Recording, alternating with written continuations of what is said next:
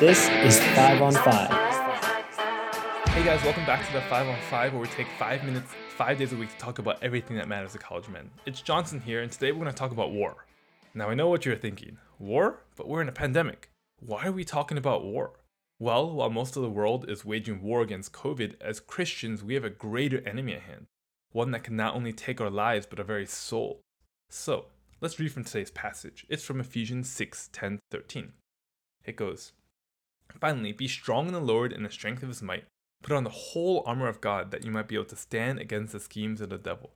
For we do not wrestle against flesh and blood, but against the rulers, against the authorities, against the cosmic powers over this present darkness, against the spiritual forces of evil in heavenly places.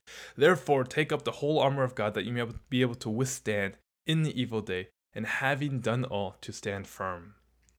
Now in verse 11 and 12, Paul makes it abundantly clear that while things might seem fine in our everyday lives, in fact, as Christians, we have an adversary who is scheming our downfall, namely the devil himself.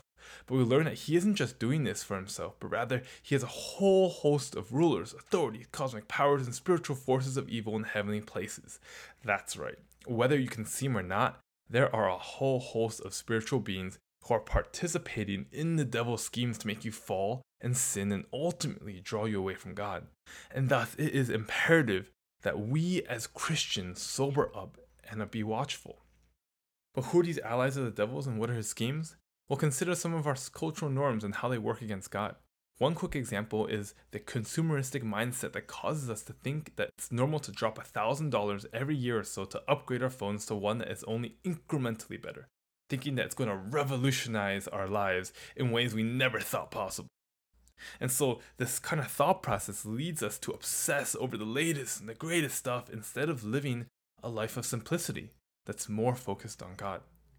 Or perhaps a more nuanced example is the cultural expectation that anything limiting your freedom is bad.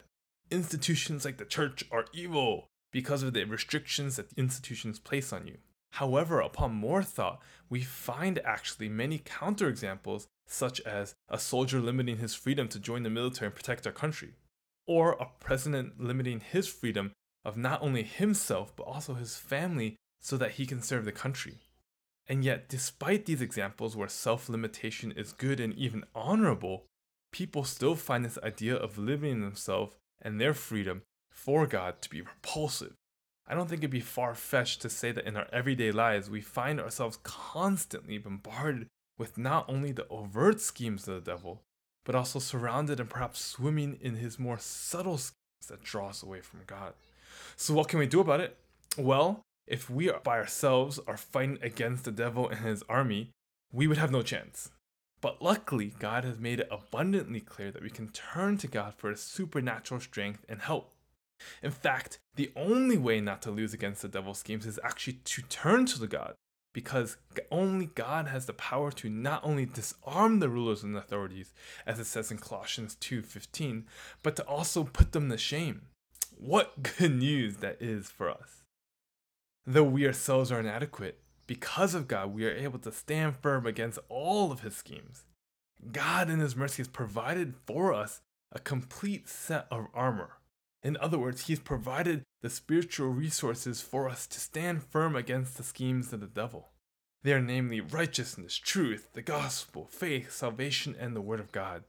It is these things that we as Christians ought to cling onto and equip ourselves with so that we will not be tempted or swayed by any deceitful schemes. It's the breastplate of righteousness, the helmet of salvation which covers our most important organs. It's the belt of truth which holds our armor together. It's the shield of faith and the sword of the Spirit which act as our offense and defense against the devil's schemes. Paul actually says that it's when you make these things the armor for your life. It's when you fasten these things and equip these spiritual resources and make these resources the foundation of all you do in your life, coupled with constant prayer, that is when you will be able to stand firm against the devil and his allies, not tricked by his and able to harness the strength of God in your daily life.